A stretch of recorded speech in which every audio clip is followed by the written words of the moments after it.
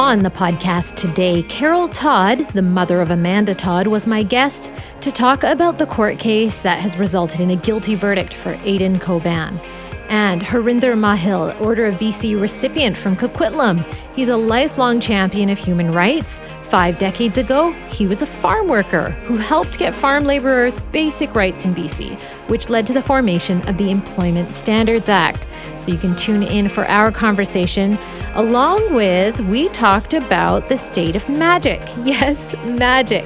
As a BC resident becomes president of an international magic association. But first, civic elections are coming very soon, so it's a bit odd to have the NPA's top candidate, John Cooper, bow out. Well, John Cooper abruptly stepped down as NPA's mayoral candidate just the other day, and with just over 2 months to go until that October 15 civic election, the party has indicated it's still looking and still aiming to field a candidate for mayor to replace Cooper. Joining me now is Stuart Prest, SFU political scientist. Good morning, Stuart. Good morning. All right. So I think a lot of people didn't see this coming. So what are some possible reasons behind Cooper's resignation? It's a good question. Of course, we didn't see his appointment as the mayoral candidate for NPA either coming. It was announced quite suddenly. So this is a party that has had some issues with transparency for some time. And so I guess the one possibility is that there was tension behind the scenes between Mr. Cooper and the board of the NPA. Another is quite possibly that the party did not seem like it was going to be a major factor in this coming fall election, and Mr. Cooper made the decision that he didn't want to be running as an also-ran. I mean, it is a remarkable fall from grace for the NPA, which has been a dominant force in Vancouver politics for decades, and at this point they are running far behind all of the front runners in the polling for the mayoralship in the coming election. So he may just have decided it was time to hang up the skates and go home. Yeah. The deadline to be added to the ballot through the City of Vancouver's process is very soon. It's September 9. So what is this going to mean for the race? Well, it's not entirely clear that the NPA are going to be able to find a replacement in time, or they may find someone who is just parachuted in at the last minute without a lot of support behind them. And so this really makes it difficult for the party to field any kind of effective campaign in this election, and because the mayoral candidate is such a front runner, such a symbol for the party as a whole, that can affect their ability to elect any councillors as well. There seems to be some problems with transparency with the NPA. Do you think that voters pick up on that? It's a good question. It's one that I've been wondering about for some time, because there's this something of a disconnect between where the NPA seems to be as a party and its reputation in Vancouver politics, where, as I was talking about, it is this force in Vancouver politics for decades going back, and yet it seems like among those who follow politics, the city more closely, it is a shadow of its former self. The board is recently been replaced. There have been allegations that the members of that board have really taken a shift towards a much farther right position, and many of those who had been associated with the party, including its own councillors, Lisa Donato, Colleen Hardwick, Rebecca Bly, Sarah Kirby-Young, they have all left the party behind, and so it is in some ways quite a different party from what it was just a few years ago, and so it's not entirely clear what the NPA stands for. Many of those candidates, many of those councillors have gone on to run with different groups, whether it's Ken Sims ABC or Colleen Hardwick forming a new team party as well. That seems to be taking up a lot of the energy and political space formerly occupied by the NPA. Yeah, it's hard to believe that the NPA used to be a dominating force in Vancouver civic politics, because things have changed so much. And the last time they won a majority in city council and the mayoral seat was in 2005 under Sam Sullivan, which that That was ages ago. So what is the future of this party?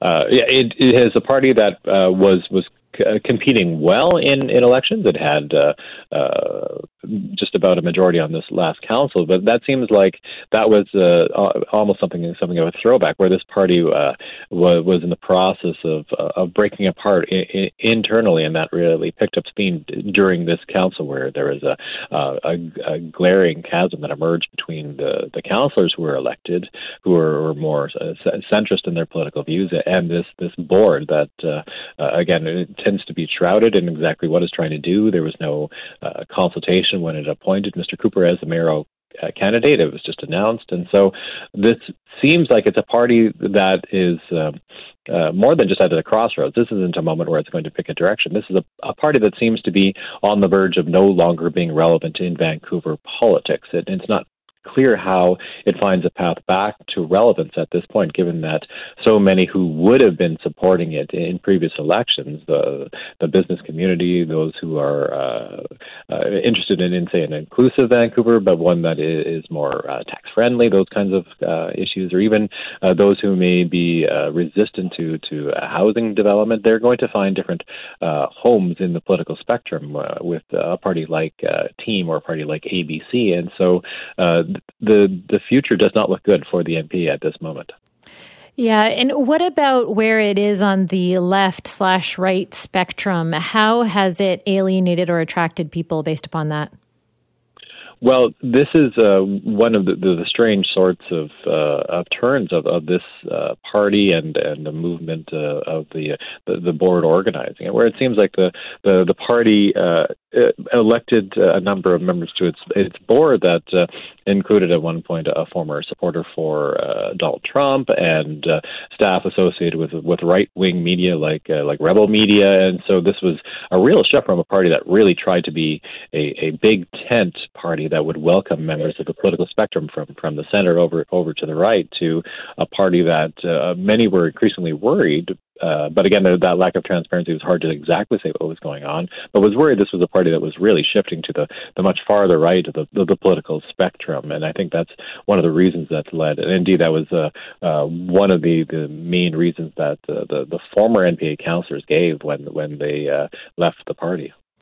Stuart, I follow this stuff closely because I'm in the media, and you follow it closely because you're a political scientist. But how much do you think regular Vancouverites are following the civic elections?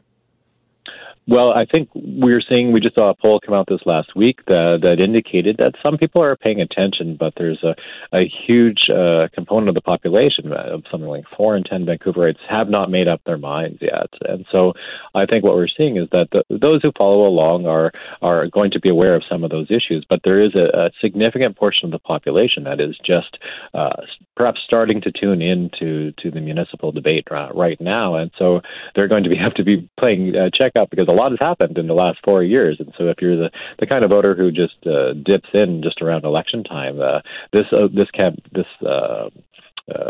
scenery of the campaign is going to be much different than it was just 4 years ago. And I think that's going to perhaps create some confusion among some voters. And it's going to be really incumbent on folks like us and the candidates themselves for the other parties to really make it clear to voters what do they stand for, and to try to fill in some of those details so that voters can come and make an informed choice, because this is going to be a very busy election season, and it is a very crowded field, so there is a lot to unpack there. Yeah, it's also such an important election, I find, and you nailed it right there with just saying we're looking at a very different Vancouver and different issues and prioritizing those issues than it was 4 years ago. Stuart, thanks so much for being with us today.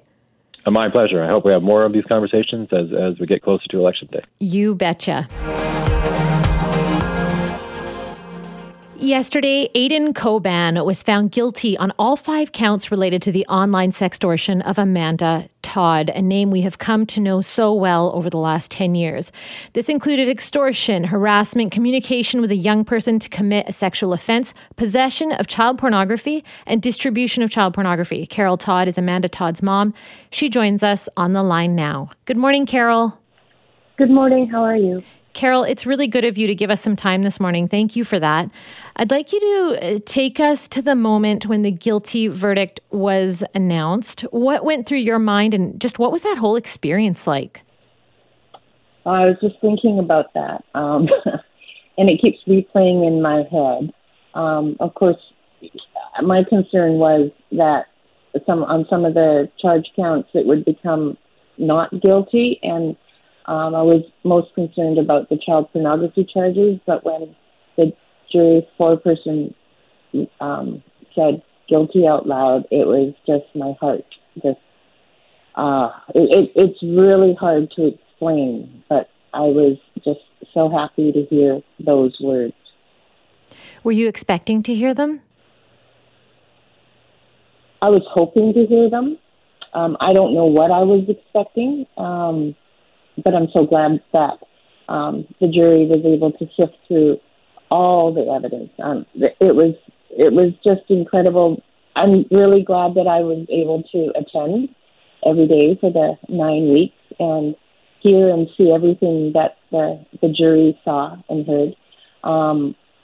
My biggest concern was there was so much evidence and testimony that it would be impossible to sift through and organize, but Crown did a really excellent job in bringing it all together in their closing argument. Yeah, and then guilty on all 5 accounts. Did you ever think this day would come? Honestly, I had my doubts through the whole process. It's been when you look at the testimony, right, evidence. This all started for Amanda in 2009 when she was alive, of course. And do I have any regrets? I wish I had pushed harder back then in order to get something accomplished, I guess. And then she died in 2012.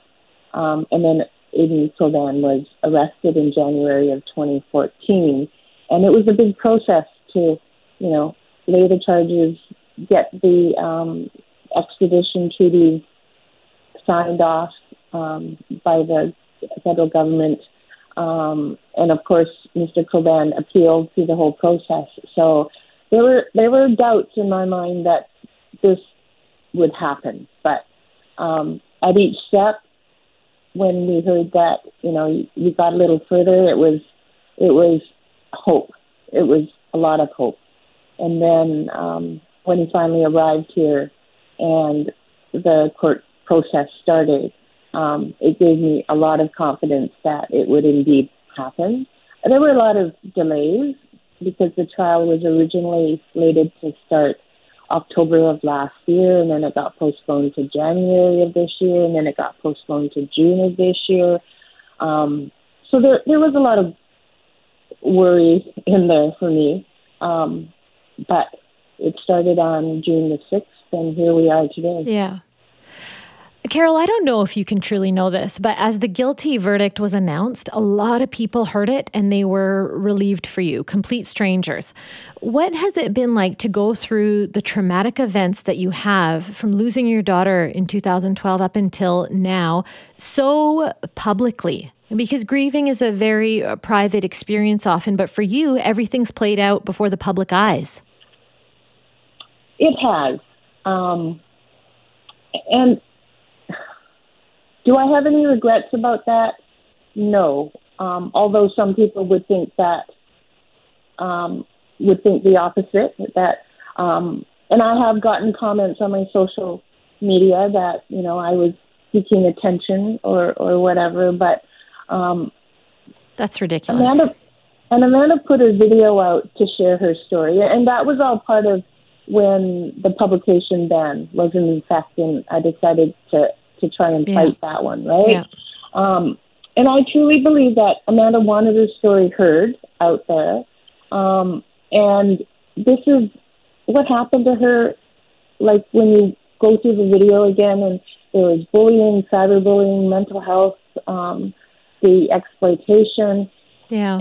And those things are meant to be out in the public because for me, myself, as a strong advocate and an educator, I believe that telling real stories help make change.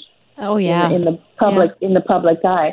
And I've received so many stories of parents who have heard the story. They started the conversations with the young person, and the young person all of a sudden, admitted to the parents that I was bullied or I was exploited online, and it led to getting them support or going to the police or whatever. So I think this is something that Amanda wanted, right? By first of all sharing, and when she shared her video, I did give her heck for doing that, because I thought, why are you putting yourself out in the public like that, right? After what you've gone through.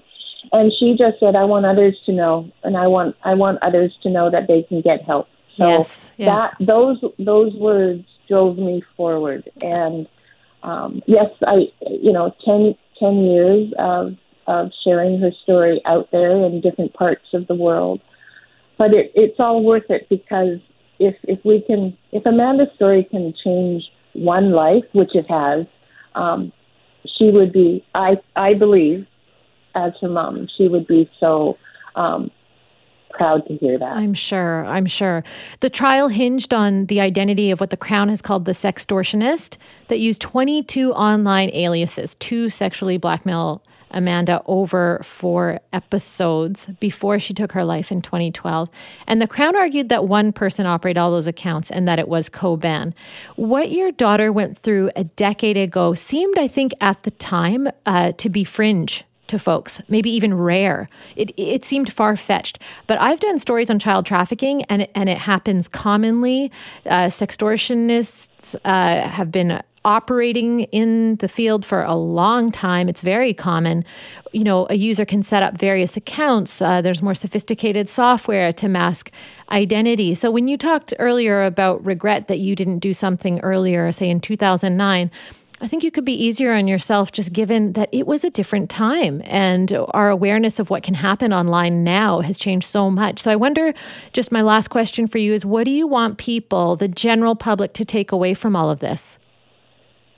Well, in this particular chapter of Amanda's story on sextortion and exploitation and human trafficking, I want people to understand that this isn't something that should be taken lightly. It has been, 12 years since Amanda started, and her exploitation occurred on YouTube and Facebook and Skype, which we know that young people don't necessarily use those platforms anymore. They've moved on to other platforms. But it's not about chasing the platforms. It's about chasing and explaining the behaviors that happen online and what needs to be talked about in terms of privacy. So you talk to a young person, and if someone asks you to share images or private information, you need to really think about if I share it, what's going to happen, what could happen, and sextortion right now is in the media. The RCMP are talking about it. The FBI are talking about it.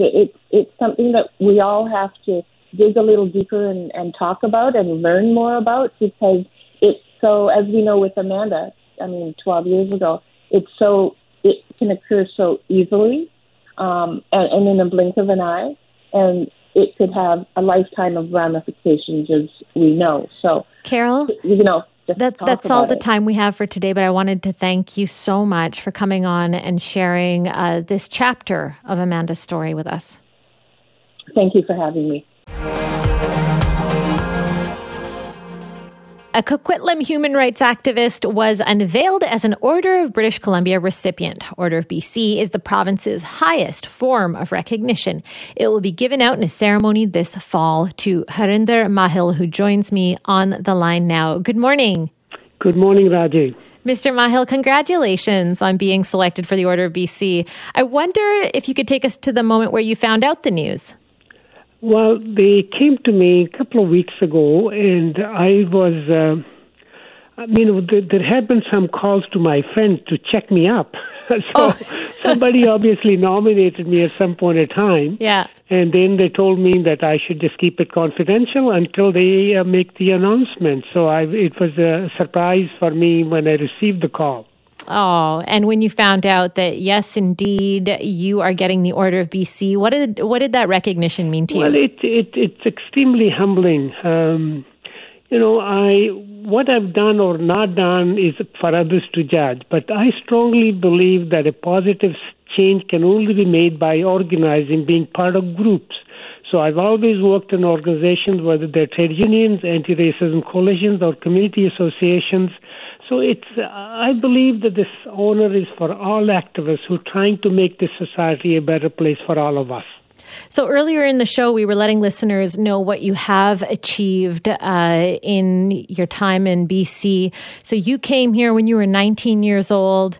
How did you make your way to BC? What was that experience like before you started working as a farmer and working towards advocacy for farmers? You're correct. I came to Canada in 1970 at the age of 19. The first job, like most immigrants, is, trying to find whatever you can do. And that was working in farms in Abbotsford area.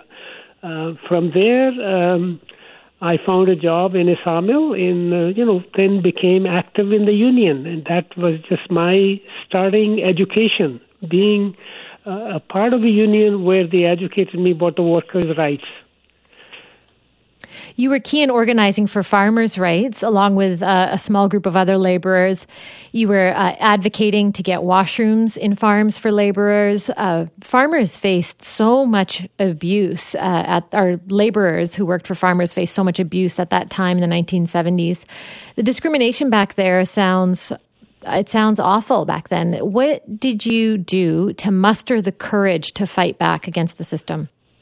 Basically, the farm workers at that point of time were not even considered workers. They had no protections under any labor legislation. So the first issue for us was to make sure that farm workers were recognized as workers so they had some protection under the Employment Standards Act. It was so bad, Raji, that even if somebody was not paid their wages after working long hours and hard work, there was no, the worker could not go to a government agency saying, I have not been paid. They had to go to small claims court.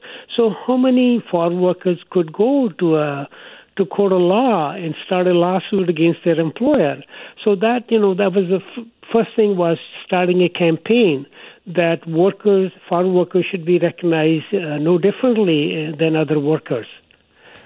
And so you're 71 now. In your years, you helped change the course of history and many lives after by helping bring about the Employment Standards Act and the formation of farmers' unions.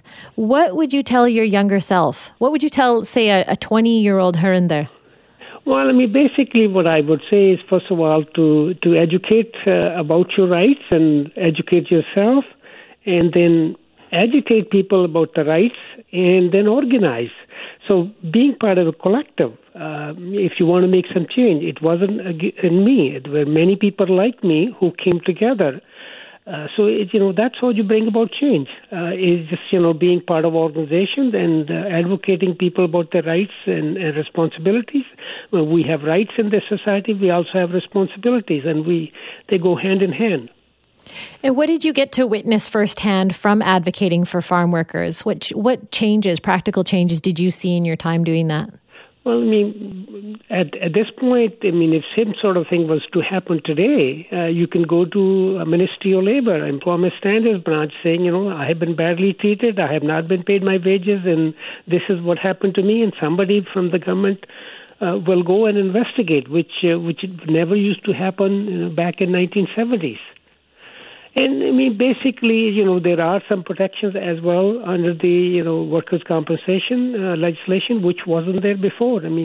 So now, in many ways, farm workers are protected, which is significant. And not only was the issue, it was also who the farm workers were, primarily immigrant workers, and so there was issue of discrimination as well. Again, I think we have come a long way in that past 50 years. Absolutely. Well, I want to thank you for giving us some time this morning, and thank you for your service to making this province better. Well, I think it's all activists. I share this honor with all activists who are trying to make this society better for all of us. Thank you for your interest in this issue. Thank you, Mr. Mahil. Well, there is an association for everything, including global magic. And a Surrey man is now the head of the International Brotherhood of Magicians. IBM is known as the world's largest magic organization. And over the last 100 years, only 8 Canadians have led the office. And Billy Shui has become one of them. Billy joins us on the line now. Good morning, Billy. Good morning, Raji. Well, what does becoming the president of the International Brotherhood of Magicians mean to you, and what does it entail? It's such a big honor just to be at the helm of such a great organization. It's an organization that's given me so much since I was 11. So it means a lot that I get to give back to the community. That's basically made my entire career. And a lot of the duties entail just being a good ambassador for the for Magic, not just the IBM, but for Magic as a whole, and just fostering the growth of the youth coming in as well. Okay, why is that key? Because now that fraternal organizations are kind of aging out, it's good to bring in new blood. Okay, so what does IBM do though? How does it foster that growth of a love of magic?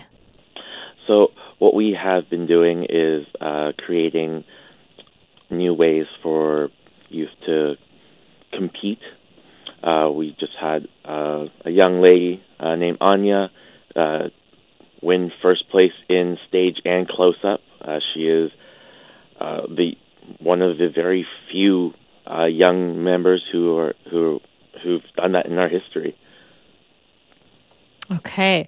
So you mentioned 11 years old, so I know you started doing magic when you were a kid. How did you get into it, and what hooked you? I started doing magic by going to a summer camp.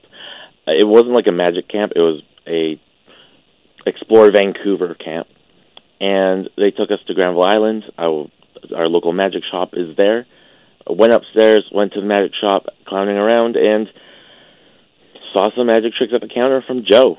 And I was hooked. I love it. This is a question that maybe is beyond the IBM, but I'm wondering if magicians in a kind of association or society share secrets. Do they tell each other how magic tricks are done? We do. We do share our trade with each other. We host lectures locally and also internationally. As the IBM, we have our annual convention where 500 to 800 magicians gather in the city, wow. And we do lectures. We put on shows for the community and workshops. Anything you can imagine. It's just like any other trade. Wow, that's a lot. 500 to 800. That's amazing. So is magic still alive? How's the industry in terms of popularity? I believe it's still very much alive. As you can see, there's Penn and Teller's Fool Us on TV. It's thriving on social media. You can see all of the TikTok magicians on there. There's a lot of stuff going on, and it's really good for magic right now. What's your favorite trick? My favorite trick in general? Yeah. It would have to be... Oh, this is so hard. There's so many good things out there. Can I be honest with you, Billy? Of course. So I ran this, my kindergartner, my 6-year-old, she loves magic. And I often ask her, she'll ask me, what stories are you doing on your show? I'll tell her what I'm doing, who I'm interviewing. She's never been as excited as when I told her I'm interviewing you. She was so thrilled. And she was like, okay, let's talk about the questions. Here, I have a great one. We need to know his favorite trick. And I was like, of course we do. So what trick do you get such a kick out of? I've always loved David Copperfield's flying illusion. Oh, wow, yeah. Yeah, it just gives that that feeling of wonder when you see something that is literally impossible happening right there. Yeah, and it's that feeling of wonder that captivates people with magic, isn't it? That's right, and that's why I do magic. I do it for the smiles and sharing that feeling that I get when I watch magic. Yeah, and so you still experience that, hey? I do. So you are one of only 8 Canadians to have ever led this international brotherhood of magicians. What are you going to try and do while you're president? What I'm trying to do now is actually bolster our social media. We just brought in a lovely young lady, Gabriella Lester. She's a magician in her own right. She was just at the Magic Castle performing, and she's stepped in to help us out. So she's spearheading all of our social media on that. And to you, what is the ultimate in doing magic? Like, what is the just like peak experience? I don't know if there's a peak experience for doing magic. It's all I do it because I love it, and I'm already there, and and it's just being able to perform, and like I said, sharing that wonder. That's nice that you feel you're already there, that you're appreciating the experience as much as you do. I wonder, because I don't follow magic very closely, although I have started on TikTok to see more and more magic tricks performed. I wonder, is David Copperfield still the god of magic? Is he still the ultimate? We as the IBM just awarded him the greatest of all time at our last convention. Oh, wow. Wow. So it's still, and why do you think that he was so great? Is so just a phenomenal magician? He was extremely innovative with everything that he's done, like walking through the Great Wall of China, making the Statue of Liberty disappear. Like, where would you think of such grand illusions in magic and be like, hey, today I'm going to make the Statue of Liberty disappear, and then do it. Yeah, his creativity and innovation. How much a part of magic is that today versus people rehashing old tricks and redoing stuff we've seen before? It's huge. Being creative is such a big part of magic, and that's how we're growing. Keeping up with the times, like magicians will rehash old tricks, but by bringing them up to, what's the word? Not par, bring up to date. There we go. Bring the magic tricks up to date. So like things like you would see with maybe like chalkboards or like old writing routines. Like you would see maybe iPads being used now. You'll see a lot of that. Actually, there's a lot of people using iPads and new technology in their routines, as well as creating new methods and being on the edge of that technology and being able to incorporate. Okay, like updating.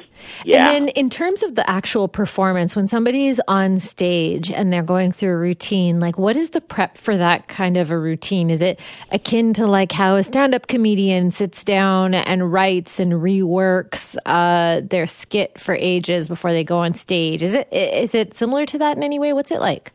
It's very similar to that.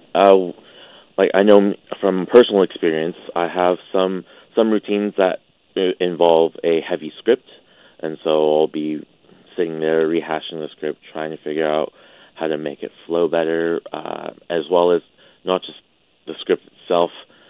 We have like the techniques we have to constantly practice and refine and make sure that it's as smooth as we can get it. That's so cool. Billy, I've learned some new things from talking to you today, so thanks for coming on our show and explaining that stuff about magic to me. Of course, thanks for having me.